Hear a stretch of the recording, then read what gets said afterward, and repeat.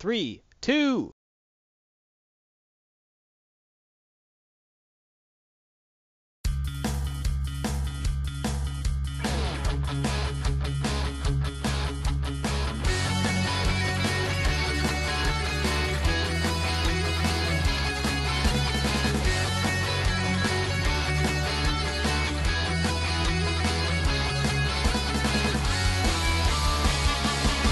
Good evening, everyone. Welcome to this, the Legion of Myth live stream. I'm your first host, Alex Garthon March. With me, as always, is Brett Heathen Dog Grissomer. Hello, everyone. Hope you're having a great day. Hope you continue to have a great day. I hope good things happen for you. Yes, that is what we all hope for everyone in the universe. Mostly.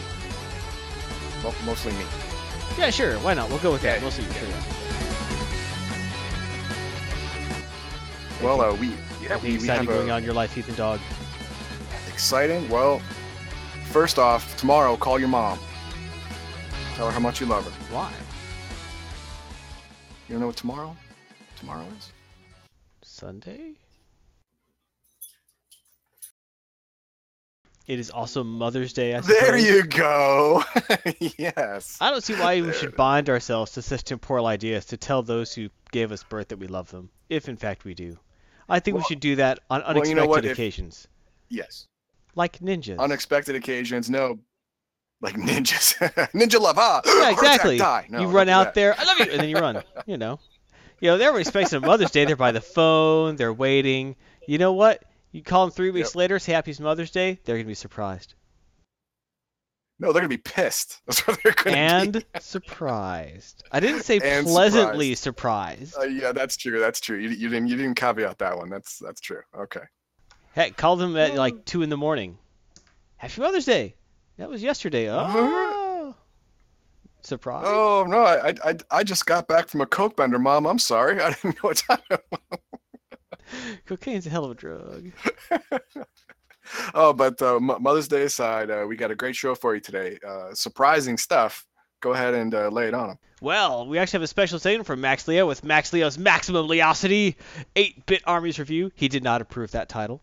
We then have Heathen Dog's Heathen Dog with Anime on the Stream, talking about Gargantia and Death Parade. That sounds fun. Bring the kids.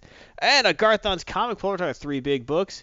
Just League of America, New Superman, and more. Then the RNG with whatever is rattling around our old brain stems. Hee-haw. That yeehaw was You know what? for free. Yeah, was for you. Thank you. I didn't think I'd be a new Superman fan, but that book got me. Yeah, weirdly enough, so this book says, I'll look at it, because it sounds a little like, oh, look, it's an Asian Superman written by Asian people. It's like, oh, come on now, special interest, blah. But then you read, like, oh, it's actually a really good book. Why don't you just say this is a new Superman, and it's good, and you should read it? Maximilian Liao is in chat right now. Says he does not see the stream. You should refresh because I'm seeing it. As am I. So that sounds like his personal problem, doesn't it? Oh, he stayed up all this time just to watch his segment. Aw, well, who wouldn't? Who wouldn't stay up to watch that right. segment? I know. He says, why I no see stream? Well, there could be a lot of reasons for that. Have you tried opening your eyes? Oh no! Don't make fun of him. Don't I'm just because he not. threw something on you. Come on. As a matter of fact, while he's here right now, let's go ahead and start with his review. We can't. We can't start with. Oh, his we review. can't because we have need to the tell disclaimer. everyone what we can't do. Exactly. right. We have to tell everyone what's not going to happen. That's right. The opinions expressed in the episode are solely the opinions of the individual commentator and are not representative of the entire Legion of Myth organization.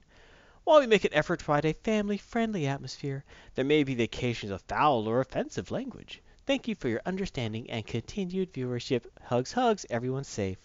Get out a circle of paper, kids. Alright, and as always, you can follow the Legion of Myth on the internet. That's the easiest place to follow us. If you're looking for a newsletter, I'm sorry, you're going to be waiting by your ye old post for a long time for that pony to come by with the letter, kids. You can follow us on youtube.com, where we have the YouTubes. Just look for Legion of Myth. You can look up Twitch TV/Legion of Myth. On Reddit, we have our own subreddit. Thank you. It's Heathen Dog. You're welcome. Reddit.com/r/Legion of Myth.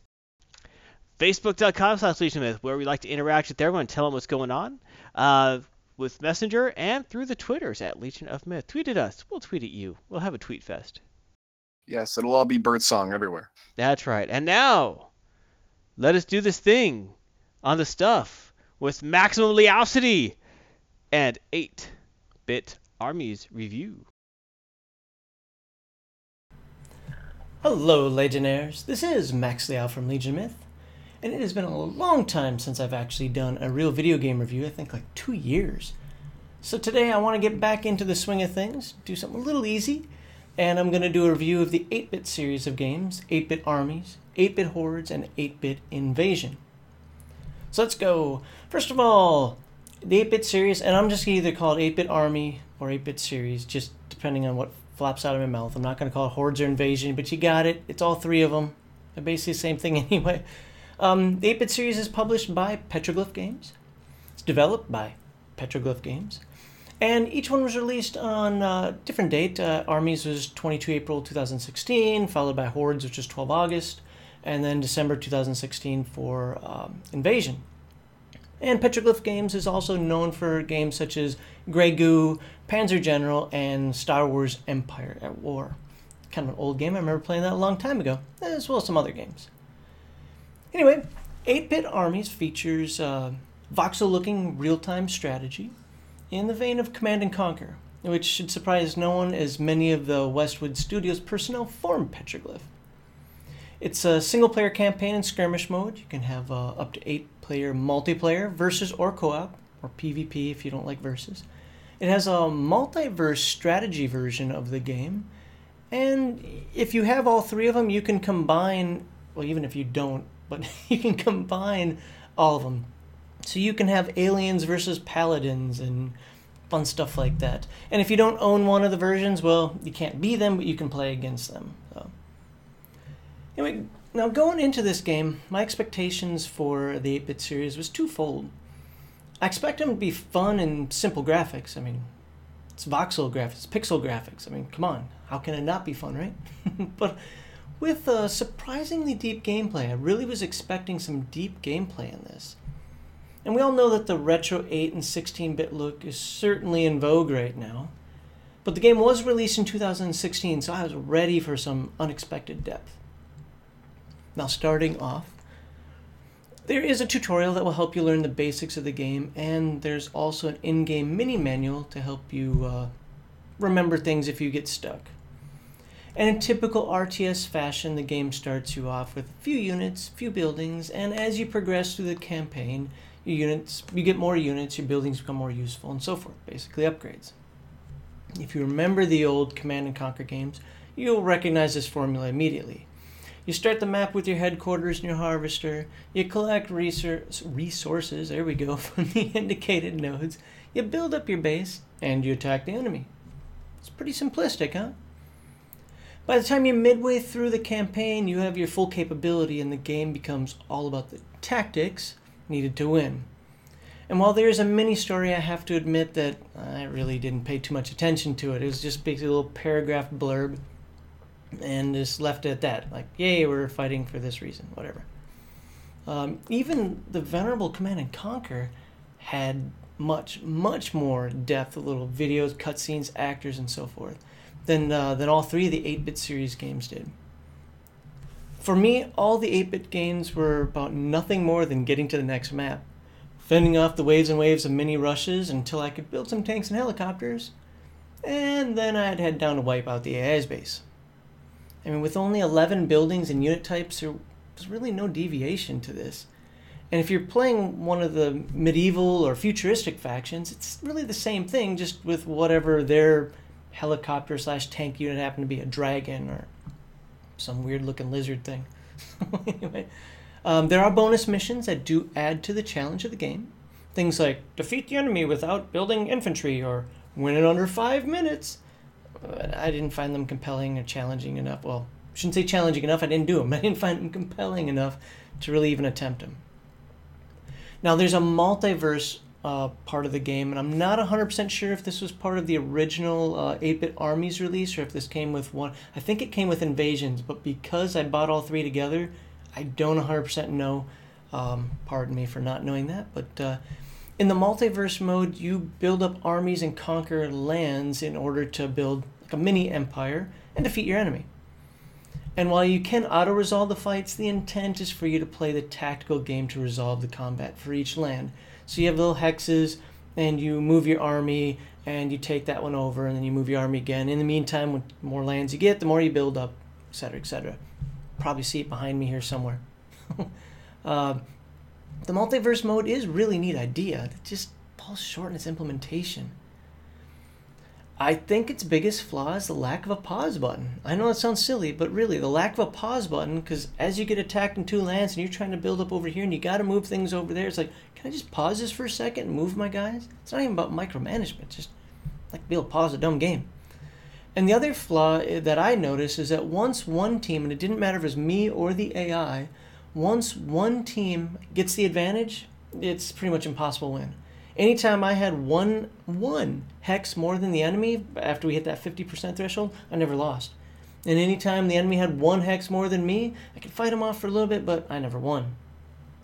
So, and I might be exaggerating a little bit on that, but that's really, it's like, once you start losing, the game's over. And come on. Just, it wasn't fun enough to keep me interested.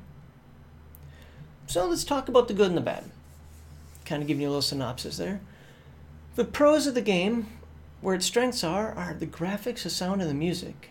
I love the design and the aesthetic of all three games. The 8-Bit Armies one is a little plain compared to the other two, but I mean, you're talking two modern military factions.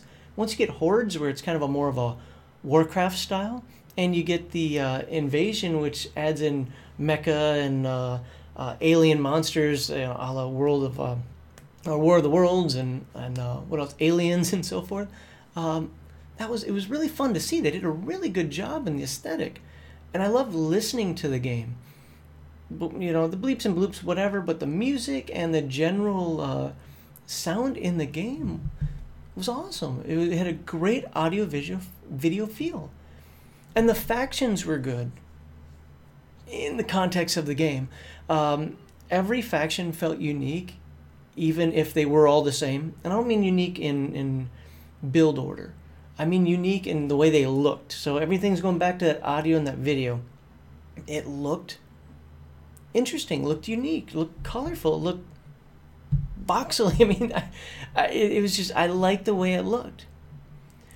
The problems with the games, all three of them, yes, is that the AI, both your enemy and your guys, if you weren't completely micromanaging, they're stupid. I mean, they're beyond stupid, and there was a singular play style. The AI was always doing mini rushes, so if you like the Zerg combat from StarCraft, oh, you'll love this game. Mini rushes. Then for me, it was just fending off the mini rushes, getting my technology up to so I could build a whole bunch of tanks, usually around 20 or so tanks, a few helicopters, 5, 6 helicopters, and then I win. I mean, seriously, that was it. After you get to that point of the game where you can build those things, that was every fight. Zerg rush, Zerg rush, Zerg rush, Zerg rush, got my tanks, got my helicopters, wipe them out, win. So, you know, I know it's a throwback game, but come on, it's 2016. So my final result for this game, final verdict is, you know, this may be unfair, but I compare all RTS games to Total Annihilation. That to me is the best. Sure, you can say Supreme Commander because that's a modern version of them and whatnot. But to me, Total Annihilation is where it's at. If you're better than Total Annihilation, you're an awesome game. If you're worse than Total Annihilation, well, it's just not an awesome game. And this game isn't even on the same field as the amazing Total Annihilation game, let alone able to compete with it. On what I'd consider a positive note, the 8-Bit series reminds me a lot of the new Master of Orion that came out. And what I mean by that is it's great for people new to the genre. So if you've never played a real-time strategy game before, the 8-Bit series would be a good entry point. If kind of a mundane one. If all three games were one game, that means the combined 73 single-player missions and 32 co-op missions. And, you know, if the player missions provided more units and actual story, I mean, come on, 11 buildings and 11 units? Yay? And really, in each one, they're all the same. So while they were different, they were really the same. And if the overall style of the game wasn't Zerg rush, Zerg rush, Zerg rush, build tanks, and win, this could be a fantastic game, but it's just not. I mean, it's what I told you it is. So I give the game 2 stars, a poor rating. So play this game only for the audio and visuals, or if you just have to play a dumbed down version of Command and Conquer. That's all it is. So, anyway, well, that's it for me. I cannot thank you enough for watching this segment of Legion Myth live stream. If you had a good time, or if you have some comments you'd like to make regarding my review, please be sure to like this video, subscribe to Legion Myth channel, and comment on one of our social media sites that one of the guys will tell you about later. I would love to hear from you. Now back to Garthon and Heathen Dog. Have a great day.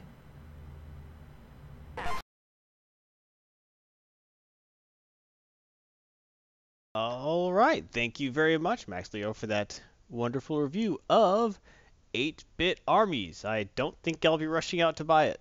No, me neither. That doesn't sound good. I mean, I love StarCraft, especially my favorite RTS game is StarCraft 2. And What about Age of Empires 1? That's a good game. No, I'm sorry, my fave. I got a fave, and the Zerg Rush thing was always annoying to me. Whenever I played against the Zerg, oh my god, it was annoying. And if that's the way this AI works all the time, pass. Well, that's called the Zerg Rush because that's what they did, you know. Yeah. It's not the first faction to do it. They're famous for it. They're perfected it, maybe. Maybe not perfected, but popularized. No, that OG. Yeah, I like StarCraft, but I like some good strategy, like Command and Conquer and such not. Like Supreme Commander, all the good stuff. I really liked the original Age of Empires series. I liked Age of Empires 3 too. Where's my Age of Empires 4? Gosh, dang it. Anyway, thank you very much for that review, everyone. And always look for more of Max Leo's reviews, play-alongs, videos, and other such excitement on our YouTube channel. Thank you, Max Leo. But for now, let's move on to something a little bit different. Heathen Dogs, Heathen Dogma anime on the stream. Thank you very much. Today we have 2 great anime that you can find on either Hulu, Netflix, or both. The first is called Gargantia on the Virtuous Planet. Now, I'm sure that in Japanese that rolls off the tongue, but the translation is a little awkward. For some reason, I don't think it does. Now, what originally got me to watch this was the splash screen you're looking at right now. I mean, you got a mech, you got a serious looking guy, not completely not serious and carefree looking girl, but it was the background. Check out that background. What the frick is that? The crazy messed up city in the big boat. It's a city apparently in the water. Maybe and it then, is a big boat. Yeah, I was like, is that really just a giant boat? So I wanted to know. But before we get into that, let's get into the particulars. And this anime was directed by Yuzuru Takahawa, written by same dude, music by Yuki Hayashi, Studio Madhouse, licensed by Mad Matt Entertainment, Funimation, and Anime Limited. The original networks were NTV, Sun, BS Nitel, I guess, ATX, and MMT. The original run was from January 9, 2015 to March 27th, 2015, and there were 12 episodes. And you can watch this on both Hulu and Netflix. Ooh. And Max Liao just wrote Knights of Sidonia on the Sea. Knights of Sidonia sucked. This was a good one. I kind of like Knights of Sidonia. Okay, everyone thinks they do, but they really don't. Now we go see our I don't want to say protagonist, but our main character. Okay, Leto. All right, and next to him is his mech called Chamber. Now his is that his a mech or is it a power suit? No, see, that's I couldn't find one. I couldn't find a good picture that gave scale. I want you. This is the actual scale. Leto fits in the head of Chamber. Okay. That's his pilot cockpit is in the head. So this is a if you want to harken it back to something, this is a Robotech type mech. All right, I got you. Okay, so it is large.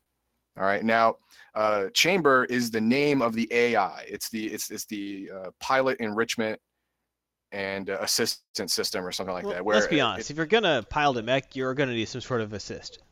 Yes, and actually, this thing handles a lot of function unless the pilot does specific overrides, like it'll do auto targeting. You just have to pull the trigger when you want to fire. It will do everything for you, but you have to command it to do it. It has to follow the commands of the pilot without question, unless the pilot goes off mission or betrays his people or whatever. I'm sensing a plot point. Yes.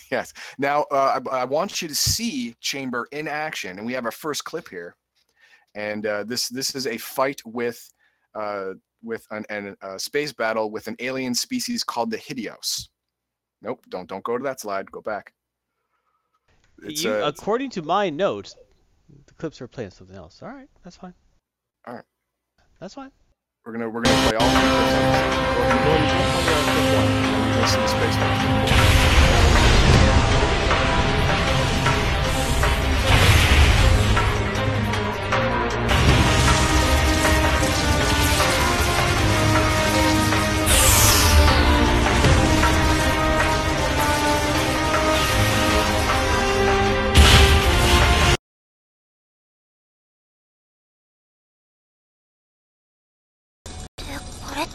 Look at that thing. That was crazy. I mean, his main weapon, the giant beam cannon that he has, okay, now this one is where he fell to this planet. I wanted to explain it a little more before this clip came on, but the indigenous people who grew up in All-Star are trying to get in. Well, obviously they can't. It's super tech, and these people are completely backwater comparatively. It looks like they're trying to use a big tooth to get into it. It's true. Now, how he got to that planet is what I wanted to explain before the clip happened. See, that giant space battle, it was failing. The Hideos are organic spacefaring creatures that are absolutely, completely against all other life forms. So they see another life form and they kill it. Leto's entire society is based in space because they can't find another planet to settle on. Number one, it's hard finding an Earth-like planet, and number two, the Hideos would just go there and wreck it. So they are trying to both. Their plan A is to destroy the Hideos. Plan B is get away. Now they have space gate type technology. All right. Now Leto at that point was covering the retreat of the rest of his troops, and he got to the space gate just as it was closing, and he went off trajectory and he landed on this planet completely covered in water. All right, and that second clip that you saw was that they had this society had dredged up him from the bottom of the ocean as treasure, like ancient treasure. It's like, oh wow, we got this. They've never seen anything like this before, so they tried to crack it open to see what it worked. Well, that didn't work at all. After they quit trying and they left, Leto and Chamber decided it was safe enough for him to get out and do a little reconnoiter to see what's going on, and that is clip number 3. 接見されたものと推測される。バカな！ありえないだろ！同意する。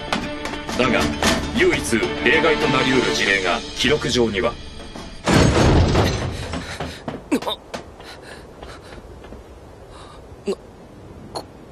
これは。Leto right now cannot believe what he's seen. He has never seen a planet that you could breathe on. He's never seen a planet that can support human type life in ever, completely ever. And now he sees what he's on. He's on a giant floating ship, which actually is the Gargantia. All right. Now, what he found out, and what the voiceover that was the AI chamber. There was one historical precedent for this, and that was Earth. Now, thousands of years ago, his people they're from Earth, they're Earthlings, but climate change and a variance in the sun's energy output caused an ice age, and the people decided that, well, we got to get out of here, and they left. The Earth was no longer habitable. It was going to go down to, like, in the summer, -200 degrees. No one's gonna be able to survive here. We got to get the F out. So they did. They left. Well, at least everyone could afford to. Exactly, and they tried to find a new planet. They never ever did. And he through a malfunctioning jump gate, he gets splashed down on Earth, which has thawed obviously a little too much, to be fair, because it's all water now. And the humans that somehow survived trade with each other. They form fleets by interlocking ships together. That is the Gargantia. It is a whole bunch of ships interlocked together that survive with mutual assistance, trading with other fleets, dredging up ancient technology from the bottom of the ocean, stuff like that. And let's go ahead and show us that picture of the Gargantia.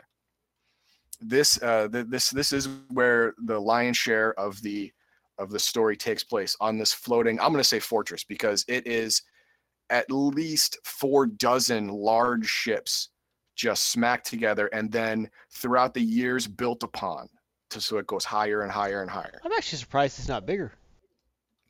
Well, there is a population control, because there's they don't have desalination technology. They have to wait till it rains. Really? Yes. These people lost almost all tech. They are basically in, I'd say, I want to say World War II level technology. They can't boil water? Well, yes, they can, but that takes energy. And the only energy they have are from wind farms. They don't have solar. They don't have solar things. They don't have any kind of solar tech. Yeah, fair enough.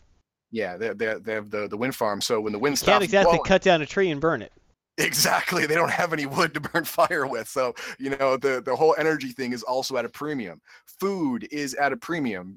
Because what they do is they have I didn't add some fish. Well, yeah. Oh, yeah. They eat fish a lot, but you do need vegetables, or you need fruit and vegetables, or you're going to get the scurvy. So what they have is I didn't show that slide, but it shows a top view of the Gargantia, and a good 20% of it is farmland in the middle. I would think so. Yeah. They dredge up dirt from the bottom, and they found some seeds obviously in the bottom as well, and then they grow the plants they need to eat, but they can only grow so much because they only have so much soil, which they have to replace with or re-nutrient, stuff like that. So yeah, you can't really grow as a population too fast when you start with such a low amount of resources. Now we're going to go to some of the people. All right.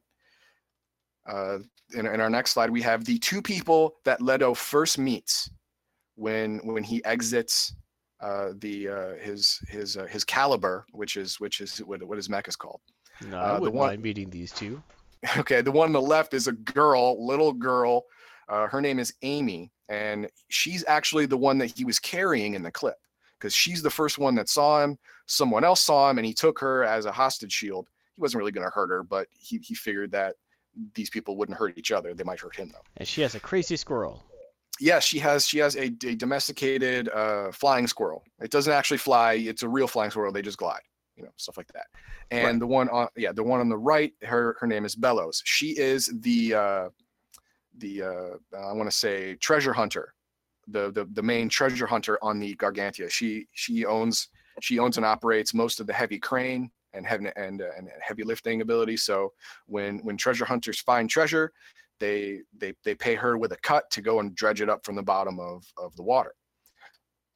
And then we go to the next slide, and we see I put her in 2 slides. I didn't mean to do that. Well, we have Bellows again. You just again. really like her. That's all right. I do. There you go. But on the right is Pinon. I mean, I'm not sure if I'm pronouncing it correctly, but that's how it's spelled. He's one of those treasure hunters. All right, and he's also a really, really good mechanic. All right, so he's the one who actually found Leto and Chamber, and Bellows is the one that brought them up. That's probably why I put them both. Were Leto and Chamber actually underwater for a really long time and just suspended animation? Yes, yes. Chamber put Leto in suspended animation for about 6 months before they were. It's not too bad. No, it's not too bad. And in the next slide, we have the second in command of the fleet ship Gargantia, Regit. she is your hard-nosed, by the book, follow the rules or you get punished type, second in command, which, Ooh, I think I like that. well, yeah, it's a common theme in naval history where the captain gets to stay above, and all of the commendations, and he gives all the commendations, and the second in command gives all the punishments and the harshness, and that's exactly what happens here.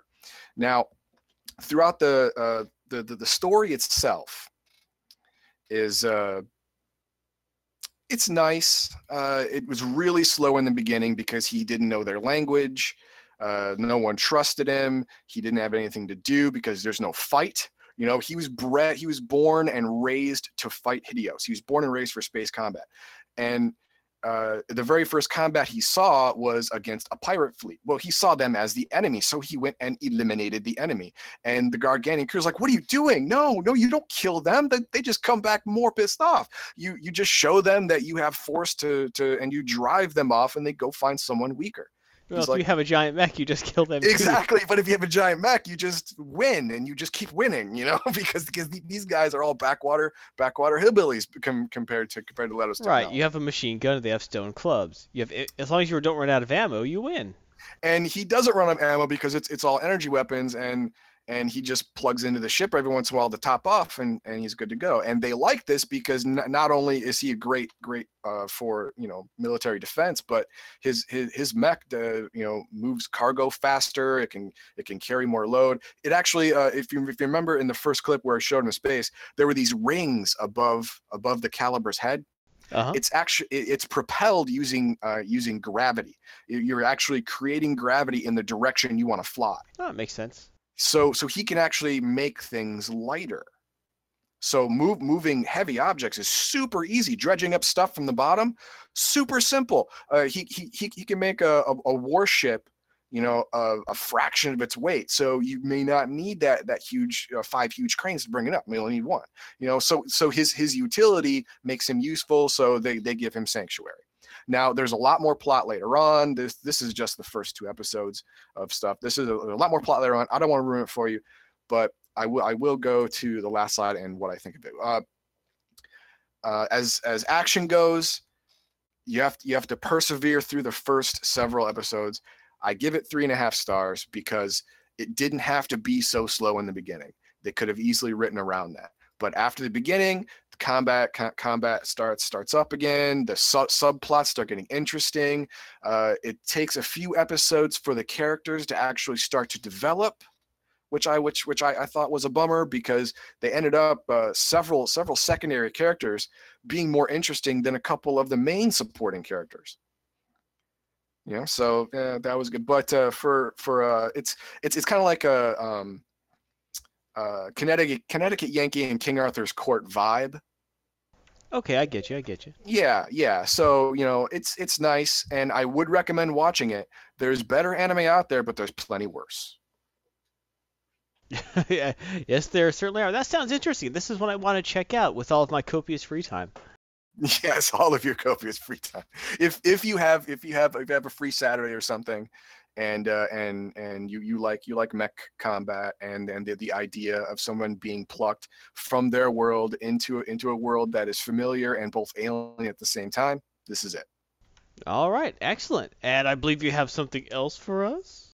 We do. I do. It's called Death Parade, and that sounds so cheery. I know the title is basically clickbait. I mean, it's nothing. Really. There's no parades. There is death, but you don't see any. I'll get into why once I get into the particulars. And this one was directed by Yuzuru Takahawa, also written by Yuzuru Takahawa. Wait, this looks familiar. Yeah, this looks very familiar. This seems to do the same slide you duplicated. I duplicated the slide. Silly me. Well, hang on one second, and I will give you the proper particulars. This is embarrassing. I'm so full of it.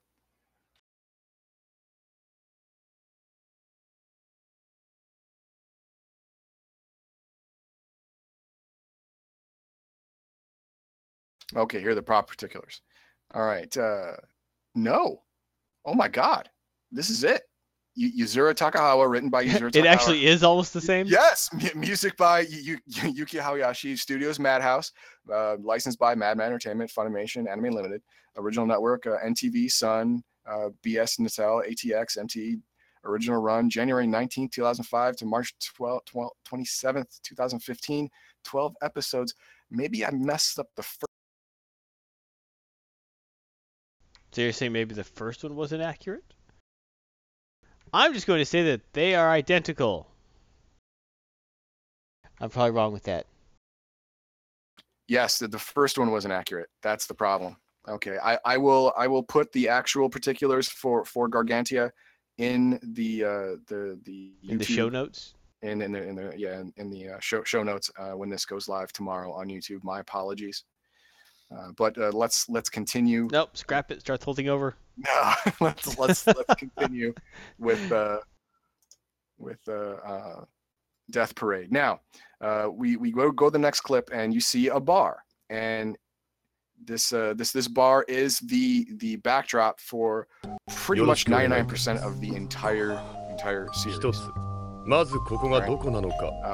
is called Quindecim, which I looked up the word. It means attacks of 1/15th, and the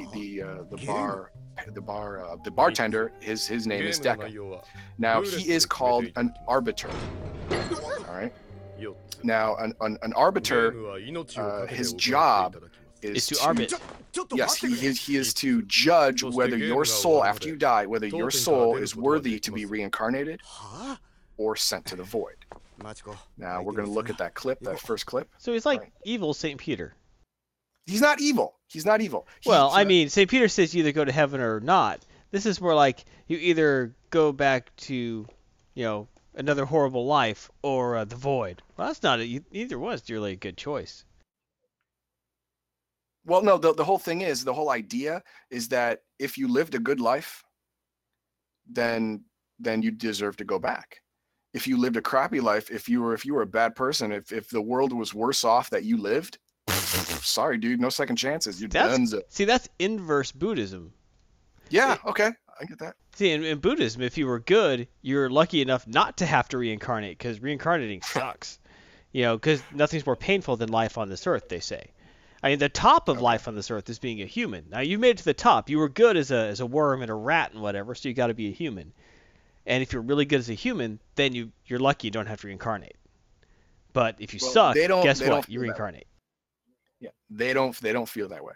Go ahead and play the first clip, and it'll give you an idea. I did play the first clip. What's going on.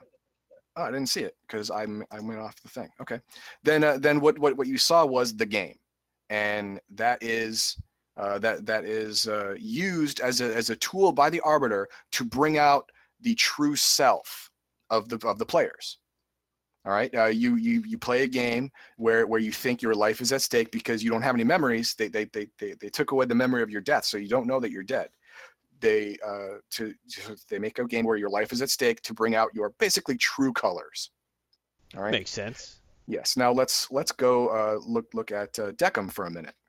Now he is an arbiter, a little newish, but arbiters are made to specific standards. Now I say made because they were never alive, and they can never die, because that would make them too much human. They do not have human emotions, because that would get in the way of their judgment. Much like the actual biblical description of angels. Yes. The memories that are taken away from the participants are given to the arbiter, so he can see your memories, see what you've done in your life. That, coupled with how you play the game, gives him the information he needs to judge you. And in our next slide, you get to see what happens. There are two elevators. One elevator goes up, and one elevator goes down. And it's not really up or down. It's not neither here nor there. But one elevator, I wish I could have gotten a better shot. But the elevator on the left has an oni face, a demon face, and I'd say one has an evil face, one has a good face. Yeah, exactly. And the other has a good face. If you're in the good elevator, you get to be reincarnated. If you're in the bad elevator, you get to go to the void. Do you get to choose which elevator, or does that face show up later? that face shows up when you step in, so you don't know. Oh, okay. Just saying, like, Yes. if I saw that you'll face, like, maybe I want to go the Yeah, other way. I'm taking door number 2. No, you can't know that. You can't do that. So yeah, and if we go to the next clip, you'll see the 2 people from the from clip number 1, and their game was darts. Now let's take a look at Death Parade clip number 2. Here we go. Yeah, and he gets a memory back. He gets a memory back of some girls in the bathroom, gabbing away, and he finds out that, wait a minute, is my マジ grandma 羨ましいわ。本命はイケメンだし she have another ね。 man?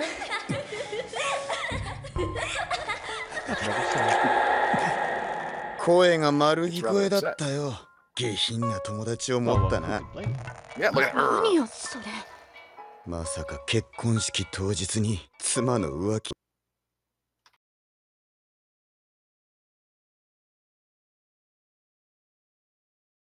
Okay, wow, yeah. Now,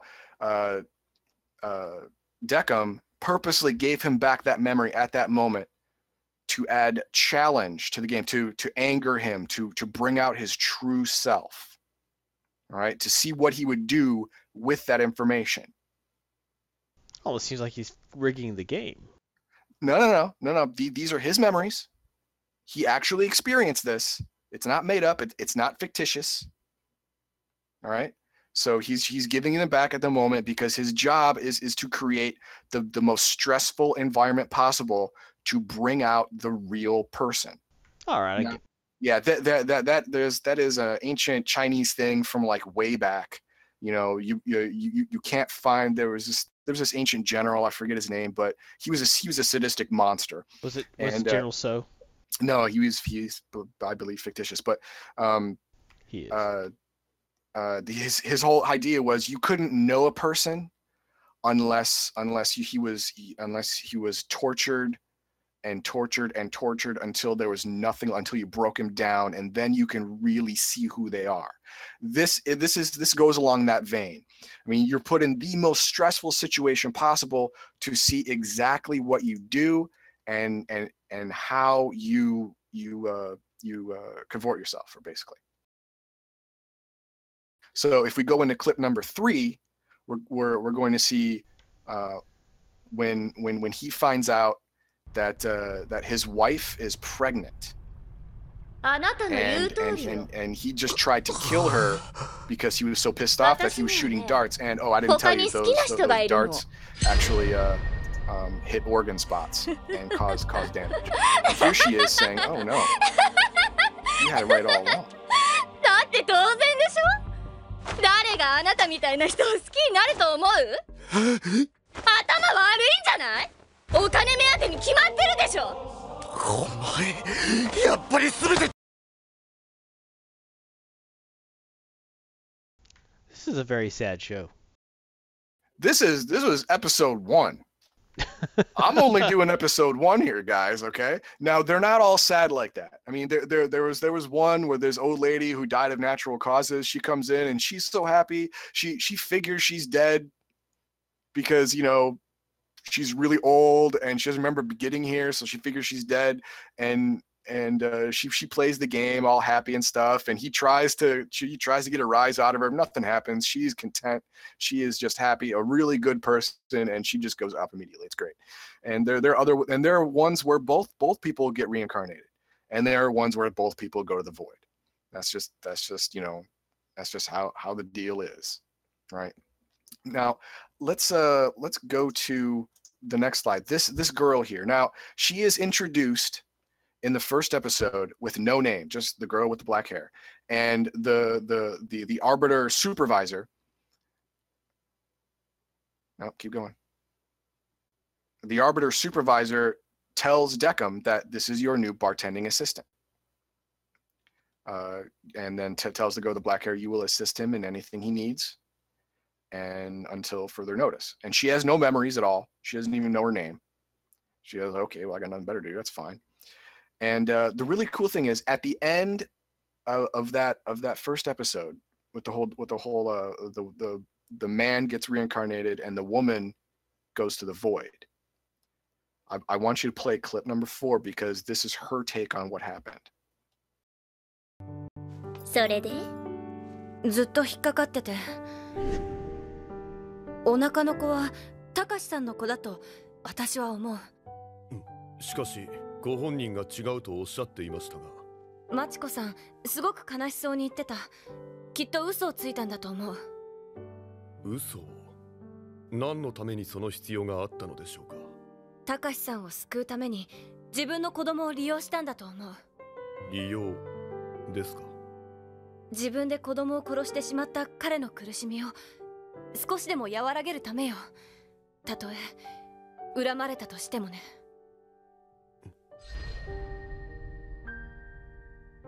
すべてお芝居だった。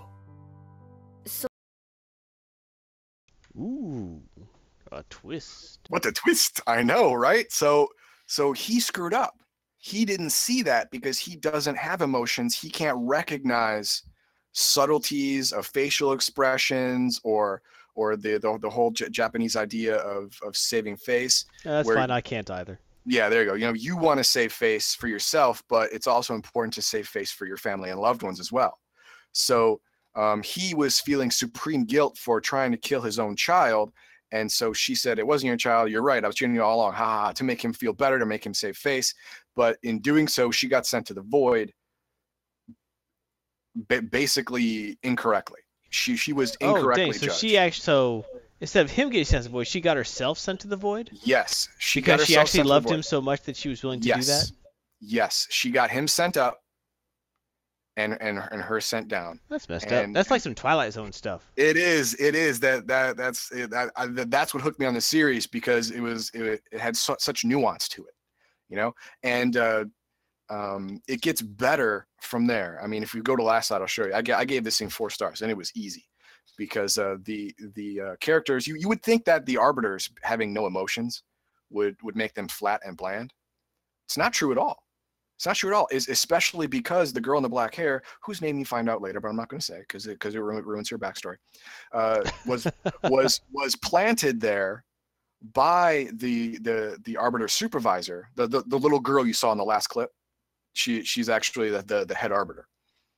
Was planted there to get Decim to experience his own emotions by learning them from her. She wanted to know how an arbiter would judge if an arbiter had emotions. Would they be better? Would they be worse? Basically, it's her grand experiment. All right.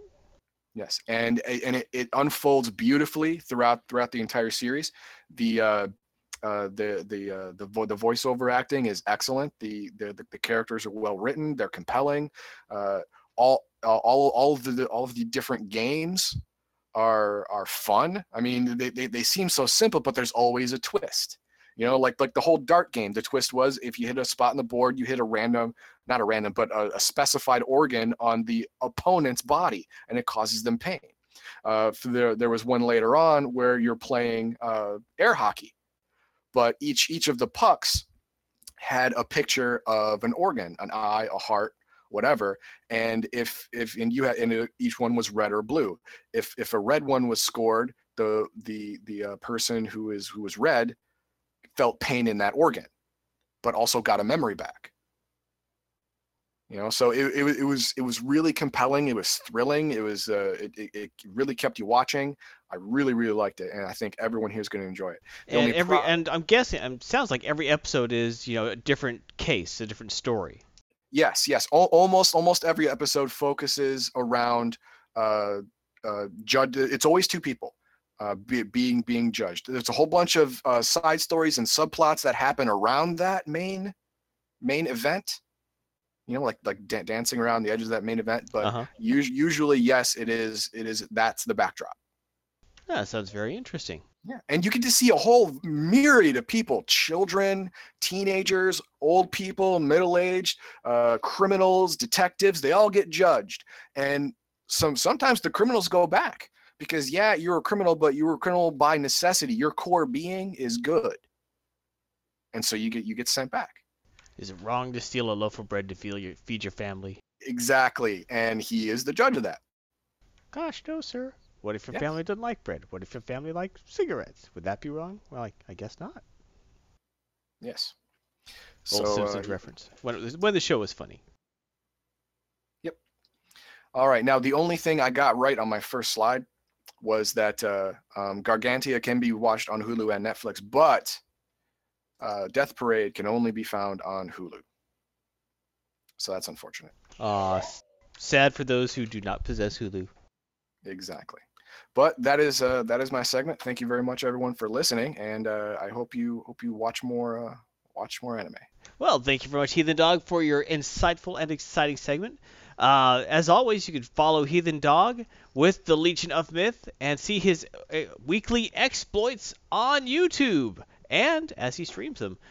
He has his STO stream with Buck Fats McCool, who is now way too high ranking for the good of Starfleet. It's absolutely true. I mean, now the way the episodes are written, they're written for someone. Everyone's talking down to me, dude. You're a captain. I'm a fleet friggin' admiral. I got 5 pips. You don't send me anywhere. I send you to get me lattes. But the game doesn't have that rank mechanic, so I gotta do it. I will say that sometimes, well, a lot of the additional episodes, they actually do take into account that it's probably fleet admirals going through it. So it's never like, oh, you must do this. It's, would you please help? Or Starfleet Command has dispatched you to. It's when you're playing through other content not written for that, where it's like, hello, I'm Rear Admiral so-and-so. I order you to do this, and how dare you question? It's like, whoa. Slow your roll, bro. I know, yeah, it's like that. But if you run through the game on normal, you're not going to run into that problem. If you run in the game on advanced or elite, you are going to outlevel the expected level of your content, because you're going to get more experience points. You're going to level up faster. You're going to level up faster than the game progresses. So you're going to run into that problem. But it's a minor problem. All of the episodes are still fun. And yep. And when do you stream those? Mondays and Thursdays at noon Central. The Legion of Myth streaming during the week, Monday through Friday, has joined together and decided that noon is when we're going to start. Noon Central Time on Monday, Tuesday, Wednesday, Thursday, Friday. That is now locked in stone. That's what we're doing. So everyone can block off the same amount of time a day to watch us. It's going to be the same time, different content. Good stuff. It's only the weekend where it's late times where we're streaming. That's right. You are at what, 9 Central? Yep, we got the live stream at 8 Central, 9 Eastern. And then on Sunday night, I stream Final Fantasy 14 at 9 Central, 10 Eastern. Exactly right. All right. Thank you very much, Heathen Dog, for this review. And you always give me these series I want to watch. I never have enough time, but I still try to watch them. So, thank you. Thank you very much. Next up, let us go to Garthon's Comic Pull, where Garthon pulls comics and talks about them. And I don't have my link to my music. All right, anyway, let's talk about our first book this week. Justice League of America, number 6. This was written by Steve Orlando. The artist is Andrew T. McDonald. A cover by Joe Preto. There's an alternate by Ivan Rice. I don't have that one. I have this one. It's a good cover because it shows Ray killing Lobo. Why, Ray? Why you can't kill Lobo like that? No, but for some reason when DC puts their comic covers on their website, they never actually post. They almost never post the full cover. They'll post the image without like the title over it and like the word balloons, because there are actually word balloons on this cover saying, "No, Ray, why are you killing Lobo?" And it's like, you can't really kill Lobo. I mean, I guess in theory you could. But in our last issue of Justice League of America, another small country called to the Justice League of America for help, saying, "Help, help, these evil invaders are destroying us." Essentially, a small country ended up falling victim, let us say, to a weapons manufacturer. Basically, there's a native of the country who is a genius weapons designer who somehow ended up falling in with a supervillain who is adding ancient Greek magic to his weapons. He has Aegis mythic weapons. So you don't just have a gun; you have a gun that's imbued with the magic of the Great Ram, stuff like that. Um, so eventually, the Justice League rolls in to try and stop these evil weapons manufacturers because the people have jobs, but they're also like essentially slave labor because he's the only, person hiring in town. Yeah, he's the only game in town, right? Right. It's not a good job, and every country around them is feeling the pinch of like this horrible evil weapons manufacturer next to them. So the people have jobs, but they're not good jobs, but they're jobs, so they do them. There's no other choice really. But in the last issue, Lobo confronted the main baddie, Aegeus, who shot him with a weapon that was imbued with like the mythic poison of the Hydra. So it cannot be stopped. Right. It's a poison meant to kill gods. He shoots Lobo with it, and the blowback knocks him a mile away. And what's worse than that is the poison is actually eating him away slightly faster than he can regenerate. So in this issue, when Ray finds him, Ray's like, "Oh my God!" And Lobo's like, "Hey, look, kid, don't be such a, don't be such a phoebe. Here's the problem. This is killing me faster than I can regenerate. It's in my heart. What you got to do is cut out my heart and throw it on the floor." It's like, "I can't cut out your heart. It'll kill you." It's like, "Nah, well, maybe, probably not. But I'll definitely die if you don't. You got to cut out my heart." Ray, who's a good person, is like, "I can't cut out someone's heart." And Lobo's Sack up, Ray. Yeah, basically Lobo's words are like, "Sack up, you mama's girl," and just starts insulting the heck out of him. Insults everything he believes in, and eventually Ray just yells, makes a giant blade and cuts his heart out. And it's actually a pretty graphic image of his heart flying out of him. And Lobo falls over. It's like, "I knew you had it in you, kid." And he's like dead. But he gets up. He gets better. He slowly gets better. After he cuts his heart out, Batman's like, "So what's the situation?" And it's like, he's starting to breathe again. Good. Batman was never concerned.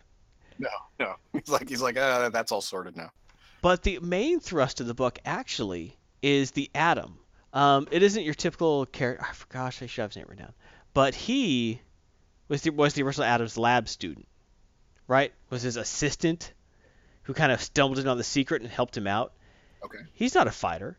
He's a scientist. He's not used to being a superhero at this point. But he is speaking with Aegeus about what he's doing and why it's wrong and how he needs to be stopped. And just when the guy's tired of talking to Atom, he's about to, shoot him in the head, when Lobo busts in through the wall, and the guy's like, "You're supposed to be dead." He's like, "Yeah, you can't kill the main man." And he's right about to shoot Atom in the head. Atom shrinks out of the way and actually manages to stop him. Shrinks down, goes in, knocks him out. Which is stunning because the character's been such a pacifist up until now. And Lobo goes, "I knew that's why I like you, kid. I knew you had it in you."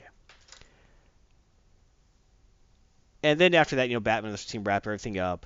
The guy's like, "Oh, thank you for shutting down the evil weapons manufacturer. We're all safe now, but now we don't have jobs anymore, and our country is destitute and really horrible." Vixen says, "Don't worry, my charitable organization will help you out, and where my organization comes, other organizations follow." And she gives, Batman a very pointed look, saying, "Guess where Wayne Tech is opening a factory, jerko." So it's a nice happy ending for them.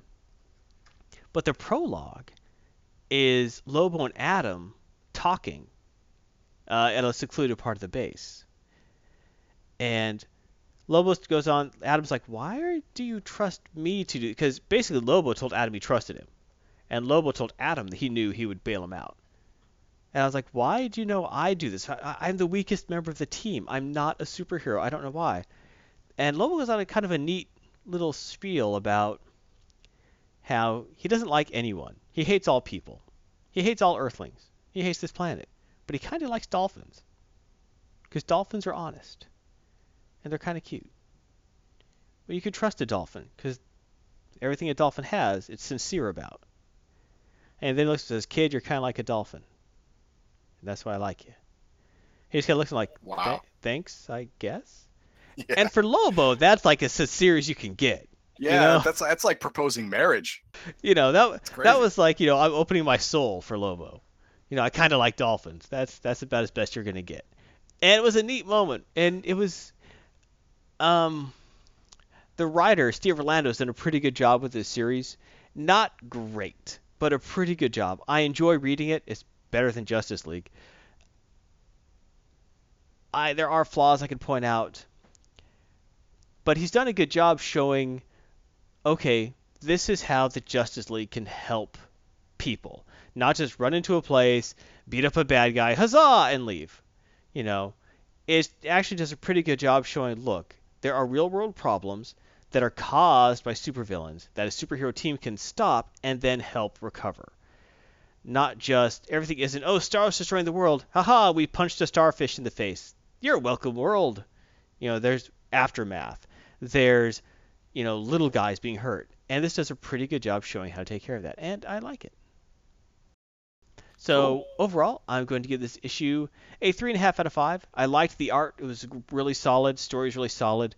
Not a perfect story. It was a great wrap up. Not perfect. Not quite. I didn't get in like, yeah, awesome, that I would get, to me, rate a 4 out of 5. A very strong 3 out of 5. 3.5 out of 5. Really liked it. Just League of America number 6. Good deal. Next comic book. New Superman, number 11. We were just talking earlier how you're surprised you liked this series, and I like it too. Yeah. Written by Jin Long Yang. Art by Billy Tan. The cover art is done by Philip Tan. I don't know if they're related. I like to pretend they are. Tan could be like Smith. We don't know. Yeah, it could be. Or, like Pak or Kim in Korea. Everyone's Mr. Kim. Anyway, this issue of New Superman has him being super, but new. This is the first part of the Zero Ultimatum. Kenan Kong is back in China with the new Chinese Flash, who we saw in the previous issues, who's actually a Chinese American. Right. She was bad. Now she's good. And she was never really bad. She honestly was trying to recover Chinese artifacts, which is good. She was trying to be good. It was the rest of the China White Triad who's evil as the day is long. She was just kind of a hireling of that, and then she went, whoa, you guys are actually really evil. And they went, yeah, we're really evil. Didn't you get that? Yeah, she hitched herself to the wrong bandwagon on that one. Yeah, she bailed out pretty quick when she figured out they were evil. Now she's the new Chinese Flash. Most of this issue has to deal with, in the beginning of the issue, he is in Master I Ching, Tai Chi class, and he actually unlocks his next ability and learns super speed. So instead of being sensible, being who he is, pretty impetuous still, first he does is run to find the new Flash, who is busy testing the limits of her speed on a treadmill. And what's interesting is while they're testing her on the treadmill, Bob says, if he's Chinese, why is the emblem on his chest Chinese? It is, actually. That's not an S. It's a symbol. Kind of like Superman doesn't have an S. He has a Kryptonian symbol meaning hope. So there. Anyway, and New Superman's actually a really good book, Bob. I mean, you could be Krusty. I understand Krusty. I actually support Krusty. But New Superman's actually a surprisingly good book. So he found her on the treadmill. Yeah, I found her on the treadmill, and they have a neat little segment there where when they're testing her, they say, you're slower now than last time. She's like, that's because I'm more bored than last time. Which actually is an idea that her powers, maybe in part, are based on her attitude, but maybe it's just because, like with any athlete, if they're bored or not into it, they're not going to perform as well. But gets her and says, hey, guess what? I got super speed now. Let's use faster. Boom, and they both take off. There's no like, I don't know. They just boom, they're gone. And then, of course, the director and Batman and Wonder Woman are there. And it's like, oh, well.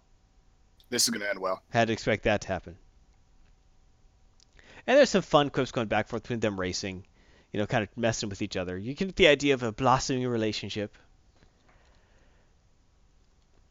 But the main plot actually focuses on something very interesting.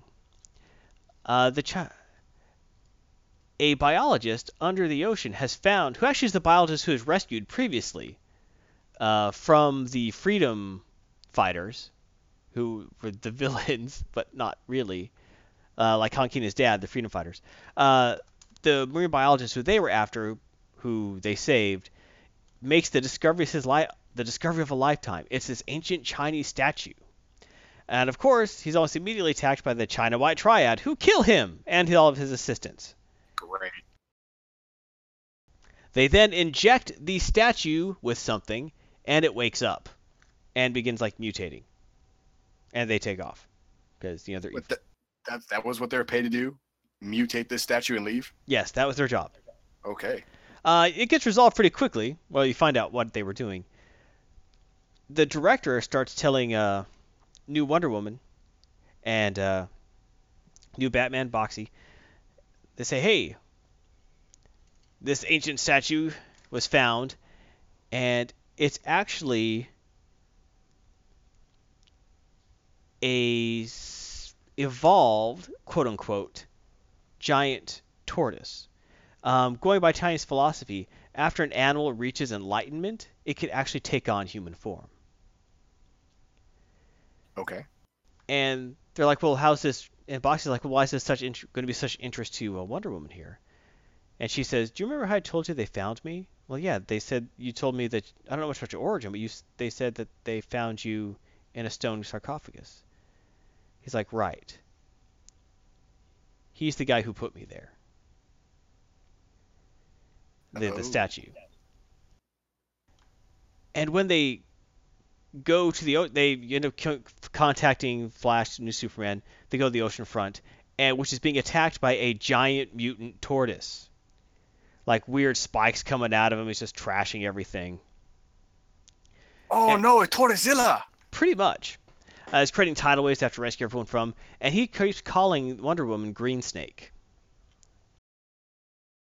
And it's pretty heavily implied she's an enlightened snake. She's an enlightened snake. And which actually goes back to Chinese legend, because there actually are like multiple Wushu films from China called Green Snake, about an evolved enlightened green snake who usually ends up tempting mortal men. Right? Or who so it's a lot well, depending on the story, she either tempts mortal men to their doom or falls in love with a mortal man, and it causes both of their doom. Chinese stories love doom. Yeah, big theme over there. Yeah. There's no such thing as a happy ending in a Chinese love story. Just accept that. Just know that's the truth and move on from there. But there's actually a kind of dramatic moment, not super dramatic, but nice moment where she says, you need to stop this. We've been fighting for so long. It's over now. And he tells her, look, this is not how I am. They reawoke me. Do you know what it was like when you poisoned me and trapped me under the sea? I was still conscious for millennia. What exquisite torture you put upon me. But then these people came and they injected me with a different virus. A doomsday virus. And that's where they get it. Oh, that's why he's all covered with spikes now. They inject him with a virus based off of Superman's villain Doomsday. What? Where did that come from? It came from, well, that's what they're hit. Well, the only guess is that Master Yi Ching, who is actually a supervillain, probably gave it to them to inject him with, because he's trying to create division on the team. That's what I'm guessing. It's not. It's just implied right now. But Turtle Boy or Tortoise, Turtle Boy actually says, say Green Snake, we could end this together. If you let me kill you, I'll stop. I'll go away. I'll go to the mountain and meditate. But this needs to end. I shouldn't be here. We made a mistake. We should not be here. We both made this mistake. We should never have taken this form. So I will end your life and I'll go away. And she's like, well, if it'll save all these lives, okay. Which, of course, everyone grabs her out of the guy's mouth and says, no. That's not an option. We're going to punch this guy in the head until he goes away. Which they do. But I like this issue. Well, they start doing that Meanwhile, the director's getting yelled at by the Ministry of Defense from China, saying, "Hey, your silly little team isn't taking care of it. You need to release weapon. You need to do Weapon Zero." She's like, "Weapon Zero isn't ready." As soon as she says Weapon Zero isn't ready, you know what's going to happen. You know, it's just 2 pages till Weapon Zero comes out. Right, yeah. So what's Weapon Zero? Weapon Zero is the guy you see on the cover. He looks like flies Captain in, Marvel. punches Giant Turtle Boy in the head, and says, "Look out, you can't handle this. I am Weapon Zero." Or no, he calls himself Superman Zero. But he looks more like his costume to me reminds me of Shazam, with the golden Captain armor Marvel, and that's what stuff. I said. Yeah. But yeah, apparently they had a Superman project before Kong Kenan, which they have hinted at. But maybe he was too unstable and dangerous and had to be kept. Who knows? That's kind of a cheesy plot. Don't like it. Maybe I will like it in the end. Just seems really cheesy and obvious. But I really liked that thrust of the Chinese mythology with the green snake and the animals attaining human form and stuff. So it was a fun issue to read. A lot of neat stuff, a lot of development. I like the art is still really solid. It's a little different than it has been, but really solid. It flows really well. It's never hard to follow. This is the book that I bought the first issue just to buy and ended up really liking, and so it keeps me on. I'm actually going to give this a 4 out of 5. I really enjoyed reading it. I would not hesitate to recommend it to anyone else. It actually is a decent jumping on point if you're not familiar with the story or characters, because you don't need to be to jump into this. You can still get everything from this issue. It's a lot of fun for readers of all ages. So I am still really big on New Superman. 4 out of 5 for issue 11. Good stuff. Yeah. And last this week, Avengers number 7. I love that cover. From this day forth, Avengers, you work for the infamous Iron Man. With everyone's favorite Iron Man, Victor Von Doom, on the cover. Looking not evil. Nope, not evil. No, he's not evil at all. Nope, doesn't look evil. Looks happy. This was written by Mark Waid and Jeremy Whitley. Art is Phil Noto. The art in this book is almost like a digital painting style. So let's get used to that. It's actually kind of depends how you feel about that style. I like it in this instance. But basically, the infamous Iron Man shows up to the Avengers. He doesn't so much join as say, "Avengers, I require your aid, and you will aid me." And to which they reply, "Okay, it's Doom. You guys hit him high, I'll hit him low." You know. And it's actually this great moment. It's like, no, there's this terrible thing happening. I need your help. And Spider-Man's like, "Yeah, why should we trust you? Is your spider sense tingling?" "No." "Well, then let me continue, please." Damn it. But one of the most entertaining things about this is the new Wasp, who's not Janet Van Dyne. It's she was introduced earlier. She's the new Wasp was actually part of the Russian Red Room program that created the Black Widow. But because of her she is actually the daughter of Janet Van Dyne and Henry Pym. Oh, so she's probably got some latent psychological issues that are going to pop up at an inconvenient moment. Well, actually, being raised in the Red Room kind of knocks that stuff out of you. When you're raised in an assassin camp, they knock that crap out of you real quick. Because they can't handle emotional instability. You will be stable or you will be killed. So, there's that. And actually Henry Pym, by the real story, actually isn't emotionally unstable. There's one time he lost his temper and smacked Janet. Honestly, she did kind of deserve it. I didn't mean that. But she was being really mean to him at the time. And he was under a lot of stress. Still, he's not supposed to hit anyone. But when your job is hitting people, anyway. No excuse for it. But she's a super genius. She actually she didn't go through the full assassin training for the Red Room program. Bob was saying, sorry for this, does a Dr. Doom steal a suit or develop his Iron Man armor? It's just a writer-artist thing, let's mash up Doom and Stark. Actually, Bob, it has a pretty long history behind it. It's actually a very kind of semi-convoluted history. After the end of Secret Wars 2, Secret Wars, Doom was God, and Doom lost it all. And he realized at the end He had everything. He owned the universe, and it brought him no pleasure. He gained no satisfaction from his actions. So, in this new universe that's been created, where he is no longer scarred and maimed like he was, he has decided to try being a hero. Because, hey, being a villain didn't help him out any. Let's try the whole superhero thing. Because after all, but to really point this out, he is not a good guy. He's just doing good things because doing bad things didn't work. But doesn't that make you good? Do not actions create who you are? Well, there's the whole philosophy thing. Good people do good things, or bad people doing good things. Are they the same? Well, that's a question for the ages. He also has apologized to people he's wronged in the past, which is part of the 12 steps of the AA program. Yeah, it's the supervillain AA deal. Yeah, basically, he's actually apologized to people he's wronged. He's trying to make amends. He's trying to be a good person. He's staying away from villains and villainy. So he's on the supervillain 12 step. But he crafted a new set of armor. Iron Man's gone. So he basically is kind of a tribute to Tony Stark, who he respected, even while a villain. He is calling himself the new Iron Man.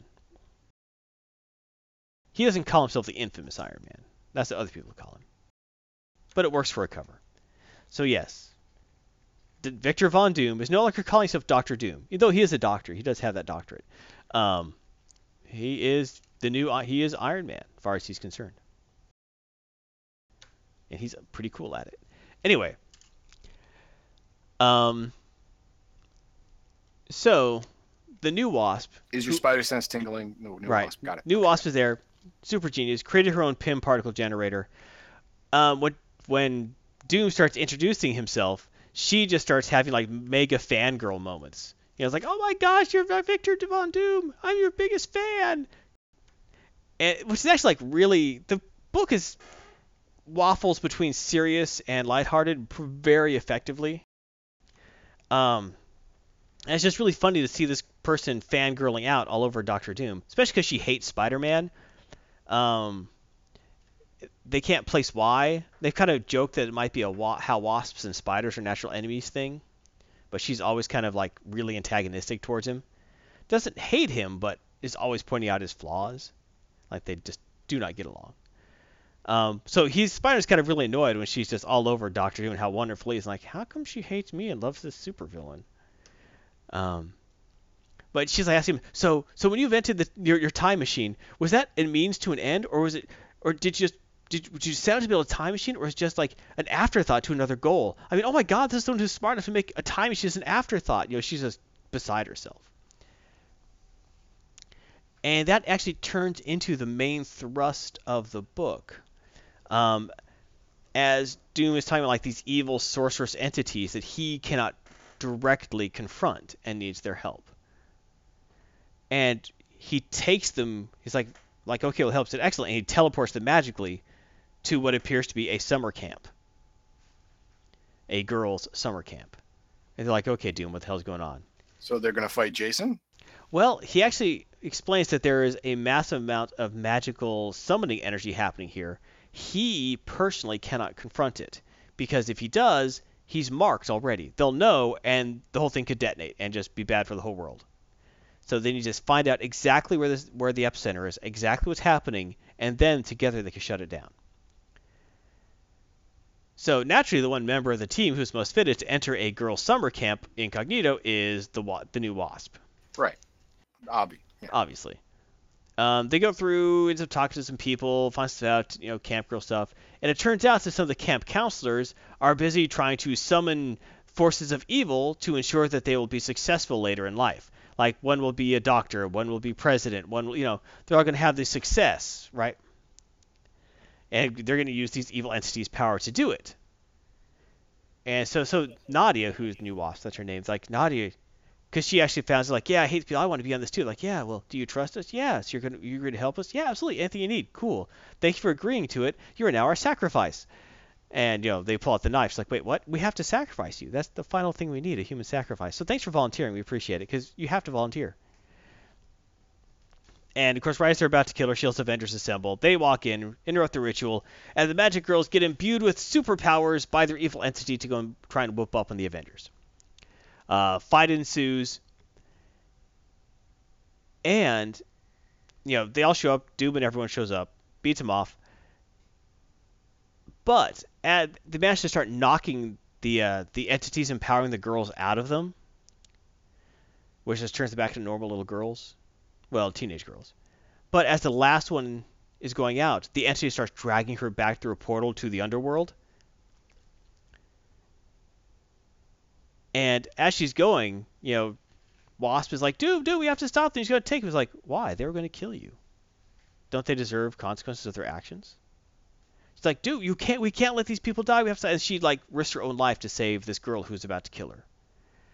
And you're thinking, what the hell, Doom? I thought you were a hero. I guess you are evil. But you actually start seeing these not editorial, but notes in this page things about what Doom is actually doing.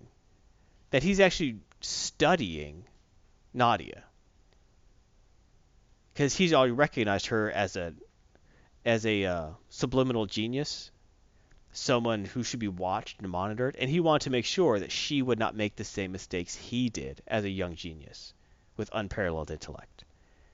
He wanted to make sure that she was able to make the morally correct choices. He purposely staged the situation where that woman was being dragged into the underworld to see if Nadia would stop it. But it doesn't make it clear that if she didn't, he would have stepped in. No, they don't. So they leave that ambiguous, which is actually a pretty good trick of writing. Like, would Doom have actually let that slide? I like how they leave that, But you do get the but from his notes, you get the impression he didn't want her to go. He didn't really care. But he wanted to make sure Nadia didn't want her to go. That Nadia would step in. That she was able to use her genius for good. And I liked that. It's a very silly book, for the most part. I mean, for gosh sake, they're interrogating campers at Camp Kikawaki or wherever they're at. Yeah, it actually sounds like a maybe a subpar Call of Cthulhu game. Yeah, in a way, yes. Yeah. It very is. Oh, look, the evil counselors are summoning evil so they can be successful. It's human sacrifice. The only thing that really elevates it is that Doom was using this all as an exercise to test Nadia. And that makes it a lot more interesting, as well as Nadia, New Wasp's reactions to him. And so that saves the book from being bad. The art is solid the whole way through. Even boring scenes are pretty interesting. I liked the digital painting style for it. It's not... Sometimes the digital painting style is hard to follow. I've knocked this comic before for being hard to follow. This issue was not. Then again, not too many action scenes in this issue. It's Mr. Noto's action scenes are a little hard to follow. Not too much action in this book, so it's generally easy to follow.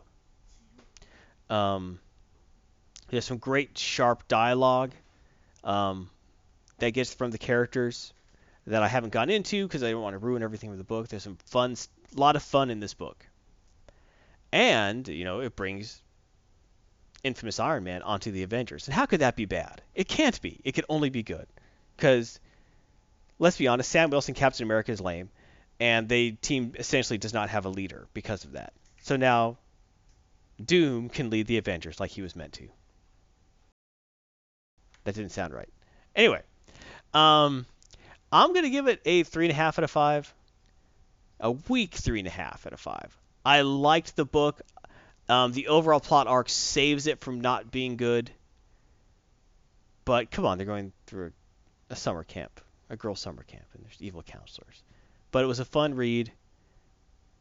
I'll give it 3.5. Well, weak 3.5. Strong 3, weak 3.5. For Avengers number 7. This book needs to be better. Overall, I enjoyed this issue, but overall as a series, it needs to be better. Uncanny Avengers is a better series.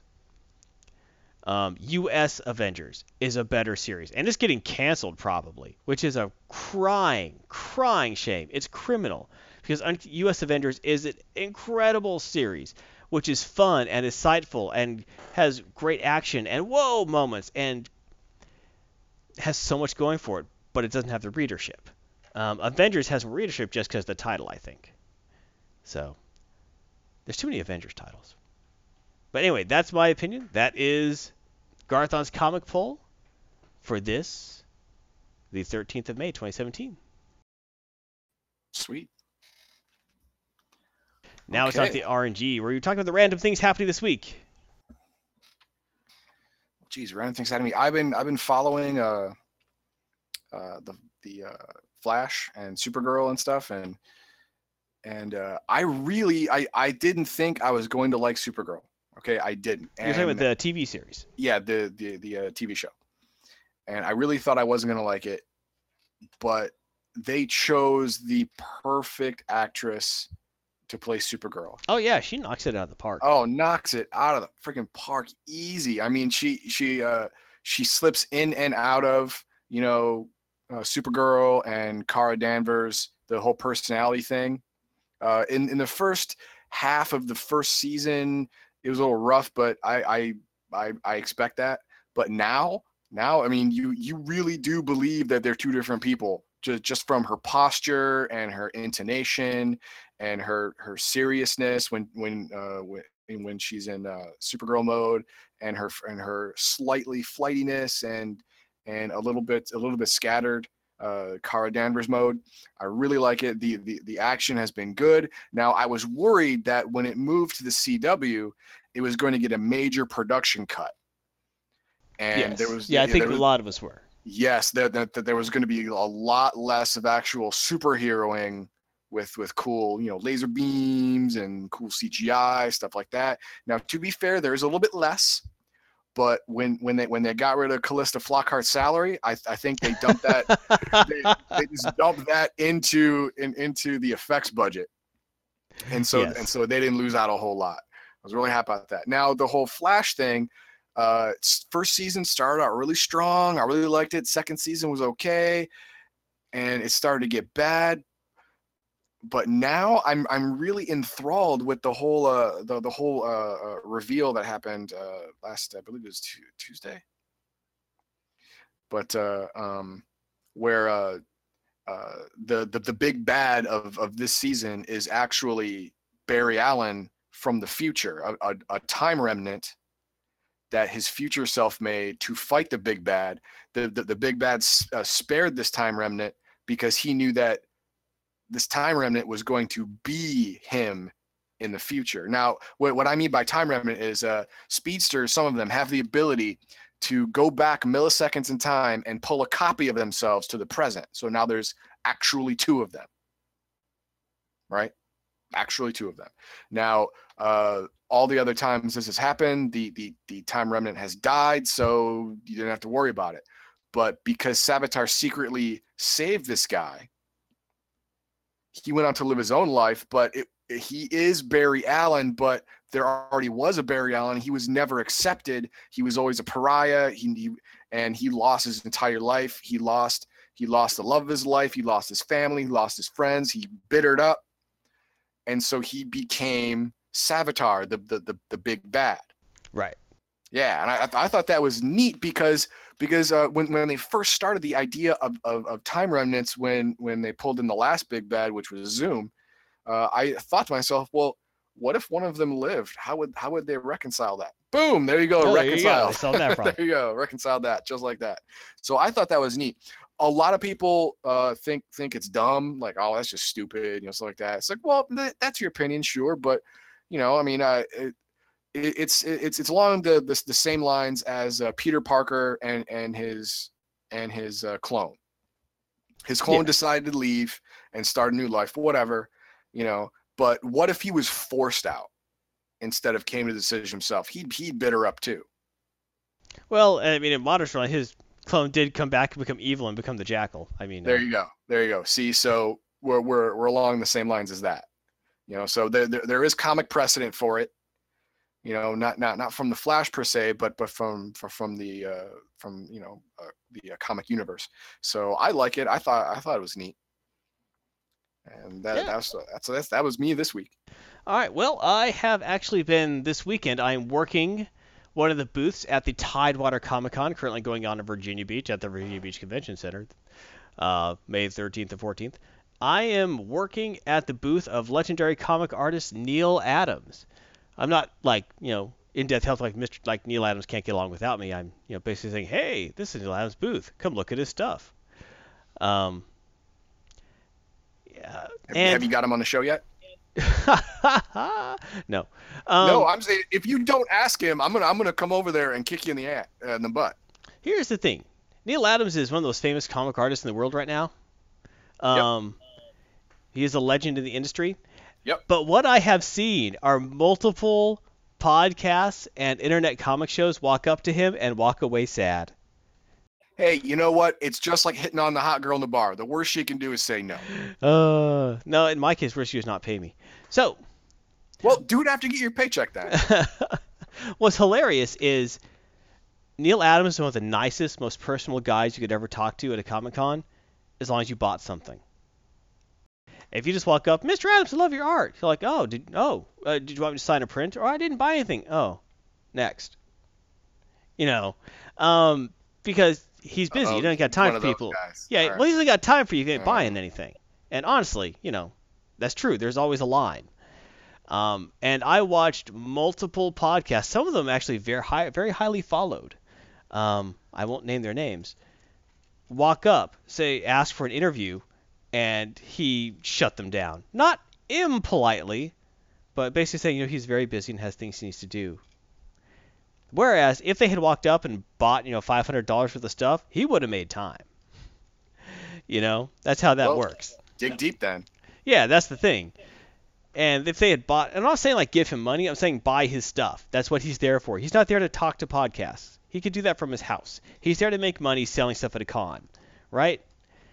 And so I just saw at least 3, I think 4 different smaller podcasts and shows. No, not smaller, larger than us. Get shut down, and I just kind of laughed. It's like, dude, you don't just walk up to someone of that stature and say, hey, can you give us a 10-minute interview? No, he's got a line. He's got stuff to do.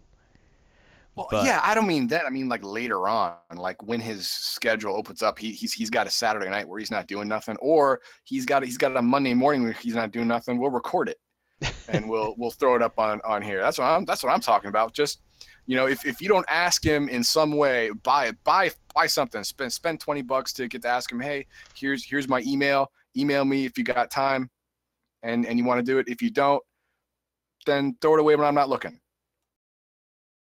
I'll see what I can do, certainly. Okay. Certainly, I'll see what I can do.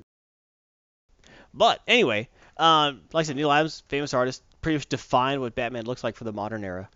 So he's an interesting character. But working at the con and going to cons, I have developed 5 things that that Comic-Con cosplayers need to be aware of. These are now Garthon's, in no particular order, 5 rules for Comic-Con cosplayers. Are you ready for this? I'm ready. Let's do this. Rule number 1. Wearing a Deadpool mask does not make a cosplay. A suit and a Deadpool mask and saying your business Deadpool is not cosplay. It's stupidity and laziness. Wearing another costume like Captain America with a Deadpool mask does not make you clever. It makes you another idiot in a Deadpool mask. Wearing a Sailor Moon's costume with a Deadpool mask does not make you clever. It makes you an idiot in a Deadpool mask. Okay? No, unless you also have the really, really giant blonde pigtails coming out of the mask. No. You're still an idiot in a Deadpool mask. Deadpool is funny if you're Deadpool. It is not funny anymore when you're like, oh, you think I'm Master Chief from Halo? I open up my helmet. I'm Deadpool! No, that's stupid. Either be Deadpool or Master Chief. Bob's saying, so I see a lot of Deadpool masks. Yes. I don't mind seeing Deadpool cosplay. I do mind seeing someone dressed up as a different cosplay. I'm Wonder Woman. Oh, wait, I'm Deadpool! It's not even funny. It's not a thing. You're a moron, and you look stupid. It makes you look lazy, honestly, is what it makes you look like. Especially like a suit with a Deadpool mask, you're just being lazy. Don't even try. Rule number 2. Harley Quinn. Stop. I guessed it longer. All right. A lot of people like Harley Quinn. No, we all know why you hate Harley Quinn, and for good reason. And you hate that she was glamorized so much, and that girls for some reason want to be a battered woman who is turned psycho by a man who defines her existence. Right, exactly. And you see a lot of it, and especially like little girls. When you're walking around here, if you're a father and you dress up like the Joker, and your 5-year-old daughter's just like Harley Quinn, you're an idiot, and you need to be stopped. You're creepy. No, you're a creeper. Right, and Yeah. you see this kind of stuff, and so just stop, unless there's a caveat. If you work out and you work really hard to keep your body in great shape and you could pull it off, go ahead. Everyone else needs to stop. Which brings me to rule number 3. I'm forgiving of body types for cosplay, but there's a point. If you cannot reasonably be thought of as that character, you probably shouldn't be cosplaying yet. I mean, I don't care if you're not the right sex of that character. I don't care if your skin isn't the right color. I've seen some amazing cosplays that bust all those rules. But if you're playing a character who is supposed to be, let's say, extremely tall, and you are 4 feet tall, probably not where you want to go. You might look a little silly. If you are 300 pounds and you're trying to be Spider-Man, you know what? It's not working. You need to get a little self-acceptance there, a little self-introspection. If you are 300 pounds and you're trying to portray Harley Quinn or Poison Ivy, you might want to think about that. Hugh Jackman pulled off Wolverine because he looks exactly like Wolverine. He's taller than Wolverine by a few inches, but he still but that's different. Yeah, and he worked his butt off. He worked his butt off for that body. Yeah. And I'm not saying you've got to do Hugh Jackman work to pull off a cosplay. You know what? You don't. And I'm very forgiving, but there's a point where it's just like, come on, you don't even look like the character. You look like some sad person who just doesn't understand what they look like. I'm not trying to get down on anyone or body shame anyone, but there is a limit to where you go past someone like trying to have fun to someone who just looks like they're crying for help. Yeah. All right. Rule number 4. Probably the most important rule. Your Homestuck cosplay is weird, obscure, creepy, and no one likes it. Keep that stuff at home. What do you mean by that? Do you know what Homestuck is? No. You're lucky. I'll leave it at that. Okay. Homestuck is a internet webcomic that has expanded into something a little bit more. It's very popular among if they were teens in the 90s, they'd be listening to The Cure and cutting themselves. Okay. And saying, don't question my sexuality. But now they just read Homestuck and go on their Reddits and forums and cosplay as them. And anytime you say that they're being being idiots, they say, you just understand me. It's like, no. Homestuck cosplay is lame. And someday you will look back on what you've done in all your Facebook pictures of being your idiot friends in Homestuck cosplay and go, wow, we look like idiots. Because you do. It's only ever young teenagers, mid-teenagers doing it. So that should tell you something. And last rule of cosplay at a Comic-Con. No matter how obscure you think your cosplay is, you shouldn't be trying to get the most obscure cosplay you can. Just so you could go and look at anyone who doesn't understand what your cosplay is and say, I can't believe you don't understand that I'm cosplaying a character who appeared in 3 frames of this obscure Japanese cartoon that only lasted for 6 episodes. Don't do it. Don't do it. Balder's saying, what, you're saying Twiggy shouldn't cosplay as the Blob?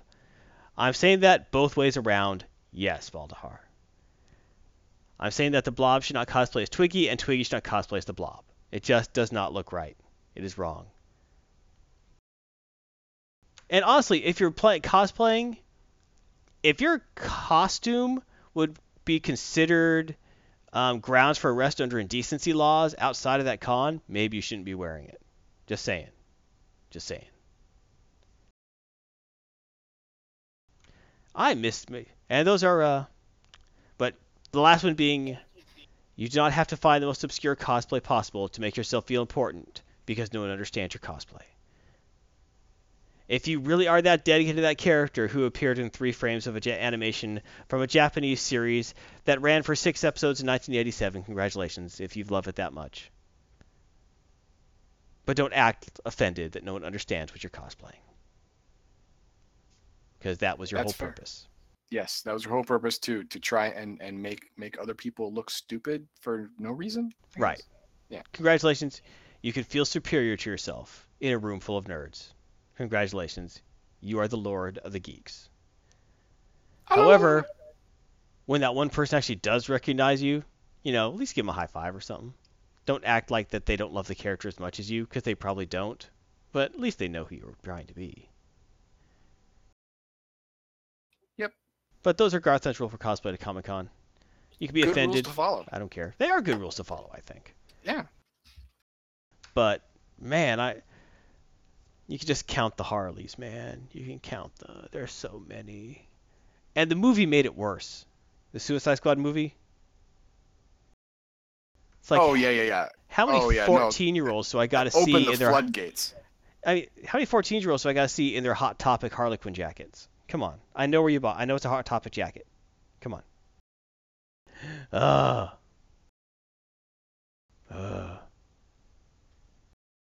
They're always with their friend-zoned 14-year-old boyfriend, or male friend, I should say, who's pathetically falling behind them, thinking he has a chance, and he does not, because he's clearly friend-zoned, and you pity them both. Yep. That's kind of the it's sad. Yep. Must draw a boxer. That would actually be a great cosplay.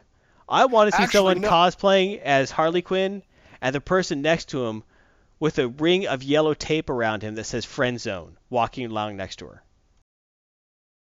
Nice. But here, hot tip for anyone listening right now who is friend zone to a teenage girl who loves Harley Quinn. You want to get out of that friend zone? Treat her like crap. Oh yeah, she's clearly looking. Yeah, obviously that's what she wants. Yes, treat her like garbage. Ignore her when she texts. Text her back whenever you want something. When she says, "What do you think about something?" Say something neutral yet a little bit derogatory about something that she has self-concerns about, and then tell her, "Don't worry, baby, it'll be okay." For example, if she says, "Hey, how do you think I would look in this dress?" You could say, "I think your friend Michelle would probably look a little better."